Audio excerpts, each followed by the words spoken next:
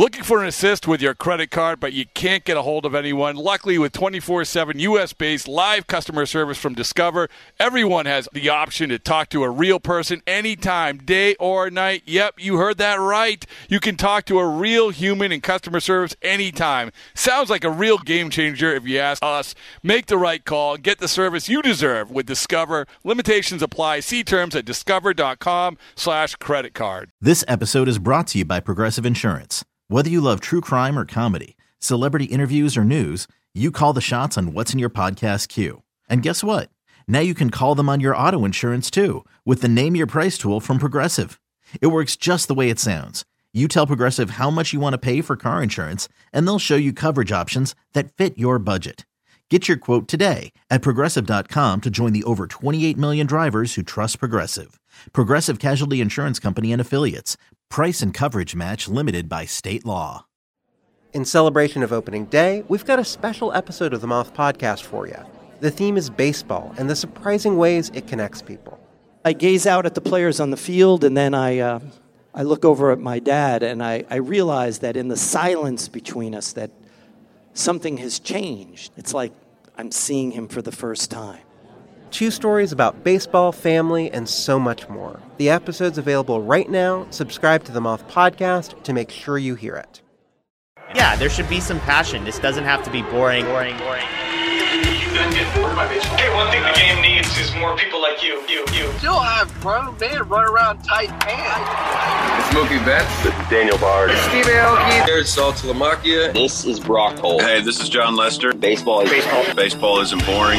Welcome to Baseball Isn't Boring. Here's your host, Rob Bradford. All right, I'm honored every time Dayton Moore comes on. I really appreciate it. I'm always smarter. I'm always I always have a brighter outlook on the game of baseball, Dayton, honestly, every time I talk to you. So I appreciate it. How are you, first of all? Great, Rob. Great. How are you doing, man? I'm great. I love spring training, so spring training's around the corner. But you got to win. You got to win the championship with your basketball team, though. Listen, like I told you, no one runs isolations better than me. Just find it's weird to talk. It's a lot of things in life aren't that complicated. It's not that complicated. Find the kid who can't guard the kid. Let him go.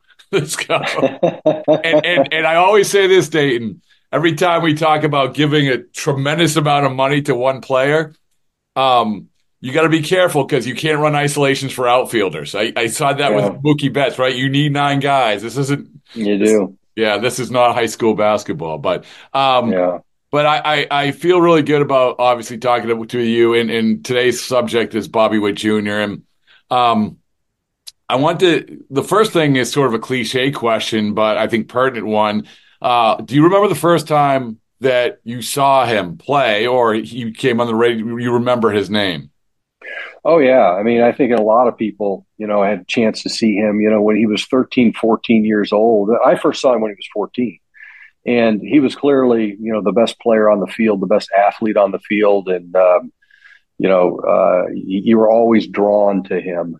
And I think, I've had this conversation with a lot of scouts and college coaches, the last 3 or 4 years. And we all say the same things about the type of talent he was, so mature beyond his years. And, he's just always, you just knew he was going to turn into a star. So when you're getting closer to that draft, it's an interesting draft when you look back at it. Rutschman goes number 1. You guys have Witt number 2. It's easy to say now because I think that after number 2, there was a drop off. I think the one and 2 were seemingly now no brainers, but that's never how it is. I mean, there's a reason why these guys are drafted in the top 10 and the top 5. Take me through the perspective leading into that draft. Well, it's funny because come to find out later, there were some teams that didn't have Bobby Witt Jr. in the first round, believe it or not. Wow. And it was kind of like the talk amongst the scouting circuit, with scouts in the field, that their front offices just felt that, he was an older senior. He was 19. There was a lot of swing and miss. The data, showed that. And, people just, they didn't fit within their model, believe it or not. And it's hard to believe. And But, the truth of the matter is, that was the talk. Was it going to be Adley Rutschman? Was it going to be Bobby Witt Jr.? And, Lonnie Goldberg, I got to give him a lot of credit because, Lonnie wanted Bobby Witt Jr. 2-3 years out. And, we didn't know if we'd have a chance to select him, but, he just felt that he was a once in a generation type talent, somebody that we felt and Lonnie felt was going to stay at short. And some teams didn't think he was going to stay at short. He didn't have, the easiest of arm action. He kind of laid it back, kind of a little funny. And some people questioned his ability to stay at short, and Lonnie Goldberg felt convicted from day one that this is a player with really elite tools, a 5-tool player with the skill to match. As there's a lot of guys with tools that don't have the skill. His skill was equal certainly to his tools, and then makeup to go along with it. Somebody obviously that grew up in the game. We all understand that. That's pretty easy to recognize. History, pretty much validates, what his dad did and so forth. And he was always around the ballpark. But Bobby Witt Jr. is truly unique in the sense that he treats everybody else like they are the first rounder. He treats everybody else like they're the most special player on the team.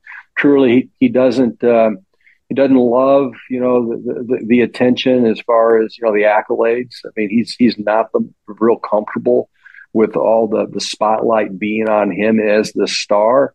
And he does an amazing job of deflecting that and bringing his teammates in and making everybody feel part of the team. And I really commend, what J.J. Piccolo has done and this offseason. The Royals have done tremendous work in improving that pitching staff. And then obviously signing Bobby Witt Jr. to this extension is amazing for the community of Kansas City. Everybody's celebrating it, especially at a time, the Chiefs are in the Super Bowl and everybody's excited about that. And then to get the news yesterday that Bobby Witt Jr. is going to be here long term, it's got everybody buzzing. And I'm happy for the fans of Kansas City. They get a chance to watch this player perform 162 dates a year because he's an amazing talent. I'm going to come back to what you said about some teams didn't have him in the first round, which is incredible. And it's one thing to say, oh, well, we value him and this is where we see him. But to your point, you have to have conviction. This is a big pick for the Royals. You have to have conviction. And any doubts when you hear things like that, it's human nature to say, well, why don't they have him in the first round? What is the thing here? But clearly you guys had conviction that this guy was the guy. And it sounds yeah. Well, Lonnie wanted Bobby Witt Jr. That was, if we would have been picking one more in the country, we would have selected Bobby Witt Jr. He was number one on our board, and we love Adley Rutschman. And of course, Oregon State, would spend 2 to 3 weeks every year in Surprise, Arizona. We got to know those players for a long time. That's where the Royals obviously train. And we had great history with Adley, and we admired him a great deal. But we also had Salvador Perez and signed to a long-term contract.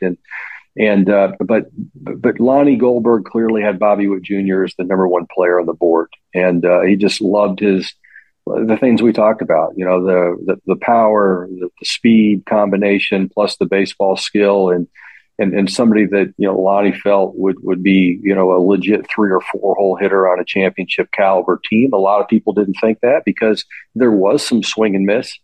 Coming out of high school. And there was some question whether, as I said, that he would stay at short, but Lonnie quickly dismissed it because of his makeup and his athleticism and his desire to always get better. And, like I said, he's a special talent, but I got to give Lonnie Goldberg, all the credit and staying convicted in him. And like I said, it was a good 3 years out before his draft day. And then he's committed to Oklahoma. I don't know if it was just that was a foregone. He was going to come out because he was such a high pick. Were they trying to leverage that at all, or how? No, we didn't. In Bobby Witt Jr., he signed for slot. Yeah, there was never any back and forth negotiations, anything. It was very transparent, very easy. It's a tremendous family, as you know. Mm-hmm. They're wonderful people.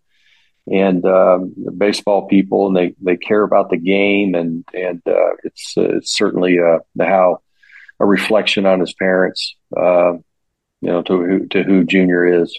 And when you get into now, you pick him, and the pressure, obviously, the pressure on everybody, right, Dayton? As the pressure on the kid, the pressure on the people who picked him, the organization, and we don't want to say pressure, but everyone's focus on that player. And then you have the COVID year that sort of throws a crimp into things in terms of a lot of players' development. But he comes back, I believe, so 2021, you start him at AA. So this is just a couple years after he's drafted. Start him at AA. Again, when you talk about conviction, you say, okay, you know what? We know that was a weird year, but we believe that you're ready for AA in 2021. So looking back at that was an important year, I would imagine, because by the next year, obviously he takes the ultimate step. But what do you remember about that? Well, I mean, the one thing about Junior, as I mentioned before, I first saw him when he was 14, and honestly, his approach to the game has never changed. I mean, he gets on and off the field the same. His mannerisms are the same. His pregame work is exactly the same. I mean, there's nothing that's changed about his approach to the game of baseball since I've been following him as a player and as a person and as a talent. And but I think truthfully the off-site during COVID and what we were able to do, I think really kind of benefited some players as well, and players like him, because they did receive more one-on-one attention. Every day was like instructional league, and I think it helped polish him in ways that normally maybe you wouldn't had a chance to do. I mean, that extra just one-on-one attention, and JJ Piccolo and Brian Polberg were running that off-site. And, they made sure that, every I was dotted and every T was crossed, and all the individual work was being done, and all the simulation games and, all the BPs and the live BPs were to the benefit of everybody. And so I think and you'd have to ask Bobby about it, but, I bet he would reflect, on that time as a positive for him, even though we were going through a really kind of a strange and odd time and a scary time, in our game and in our country. But, I think he would reflect and say, you know what, it was probably positive for him. That's interesting. It's developed, as you know, I mean, everyone's different, right? I mean, some people thrive in that, other people don't. But obviously you go the next year, he does pretty well. And then you get to 2022. When you go into that year, if you look at, I do the exercise a lot because there's been a lot of high school shortstops drafted lately. Okay, what's the timeline? And I look at the Bobby Witt Jr. timeline. I look at the Corey Seager timeline, which was a little bit later. I think he came up in August of that sort of same relative year. When you go into 2022, do you feel like, okay, we know that he's going to be ready when the season starts? Yeah, we debated whether to put him on the team in 2021. And, I know Mike Matheny was certainly open to that. I felt at the end of the day, it probably wasn't the right thing to do for Junior. Although I think if we would have put him on the team, he would have handled his own. I mean, he would have had ups and downs and struggles, but I think it's better to be 100% sure when you're dealing with the progression of young players to the major leagues and transition them at the major league level. Plus, we knew, Rob, that we probably weren't going to be this team that would win a lot of games in 2021, and I felt that it was probably better for Junior to be in the minor leagues and slow his progress down. Look, once they're ready, it's hard to hold him back, and it's and I think that by him going to AA and experiencing that probably really helped him, but he expected to be on the team in 2021. He was disappointed when we sent him out, and in sitting with him in the office in spring training and having that discussion with him, there was frustration, there was hurt, there was disappointment, in his face, but there was also a high level of determination And I mean, the last thing that he said when he left the office is this is going to motivate him even more. And so he's always had that, that heart to achieve and that heart to win and excel and compete that set him apart. And that's why, as I said, he's such a special player.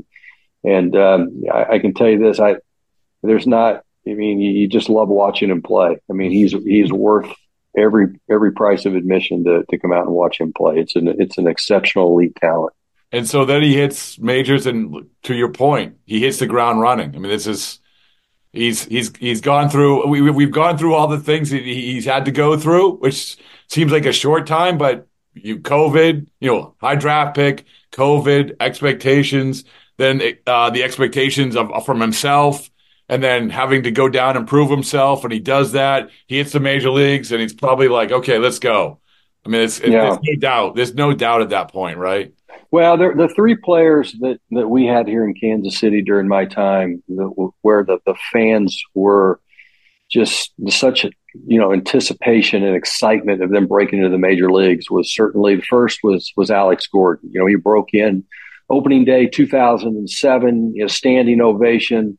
He's going to be the savior of the franchise. He's the next George Brett. And, the fans were just so excited for Alex. And Alex went on to have a great 14-year career and playing multiple All-Star games, win 8 Gold Gloves, and a 2-time American League champion and a world champion. And then the next was Eric Hosmer. When we brought him up mid-year, he was hitting, I think, 440 or with an OPS, I think it was close to 1,200 or something like that in AAA, and we brought him up, and again a standing ovation, and the fans were just so excited to have him and to celebrate him. And then there comes Bobby Witt Jr., who we got criticized, and I got criticized for not having him on the team in 2021, right? And so the anticipation of him being here.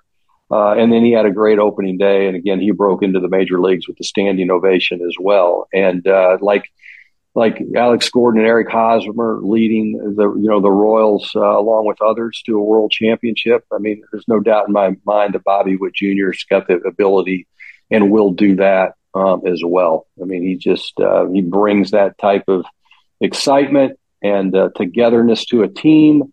And then obviously he's an elite talent that has the ability to carry a team and help you win games in multiple ways. I mean, Bobby Witt Jr. can beat you in multiple ways. He can beat you obviously with power, with hits. He can go the other way. He can beat you with the glove. He can beat you on the bases. He does a lot to help a team win baseball games. Now a conversation in a topic which I find fascinating, which is extensions. Contract extensions. Dayton, I'm anxious to hear your view of as you were going through the Braves or the Royals, of how it's changed since then. Because I think even the last 5 or so years, I think there's been a shift of the acceptance of younger players maybe to do extensions. The extensions are getting younger and younger. But you know better than anybody about the dynamics of the challenges of approaching these guys with this, when you do it, how you do it, your history of it, anything you can offer in terms of that insight. There was always, I always looked at the following. One, I would ask myself, will this long-term contract rob the incentive of the player? Is it going to hurt their motivation? Is it going to bring on such security that they start pursuing, all kinds of different luxuries that the world has to offer? And we know it's great benefits financially being a professional athlete, especially in the major leagues, right? And then the second thing you'd ask yourself is, will the player hold up physically over the lifetime of this projected contract? And then thirdly, does it fit financially? And so I would assume that in Junior's case that, the Royals are very comfortable with those following, 3 scenarios. Is the player going to perform and be healthy? Is the money going to rob the player of his incentive? Absolutely not. In Junior's case, like I said, he's played the game the exact same way now that he has since he was a little boy. And, health, nobody can predict, but he's young and his body's alive and it works great. And there's no reason to fear the health of the player. And so, but yeah, they're always a little, it's always a little scary, especially in a small market. We signed Zach Greinke to a long-term contract. We signed Joakim Sori to a long-term contract, Salvador Perez multiple times, Alex Gordon multiple times. And others as well. I mean, we never had much success with, some of Scott Boras's clients, but, they went on to do, bigger and better things. And we celebrate the fact that they moved on and got great contracts. I mean, that's all part of it. And again, we celebrate that. We always try to pick our spots and sign the right guys to long-term deals that we felt would work. Do you think it's changed? I mean, one of the things that I always mention this, Dayton, is I remember talking to Mookie Betts, and he said that the hardest one for him to turn down was the first one because he had never seen that much money, right? So for me, when I heard that, I said if I was running a team, I would make sure that was as aggressive as I possibly could that first time, because once it gets deeper, it gets more challenging. But has that changed at all over the years? Yeah, I think there's some truth to that. But the money that players are receiving internationally now, and it's life-changing money.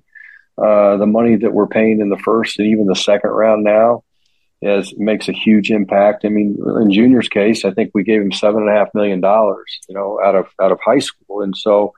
But it's got to work for everybody, and I think it's your obligation as a baseball executive to try to figure out what's in the best interest of the player. And it's okay to disadvantage yourself as a front office for the good of the player, because sometimes, that helps you in the back end as well. I mean, it helped us with Alex Gordon and Salvador Perez.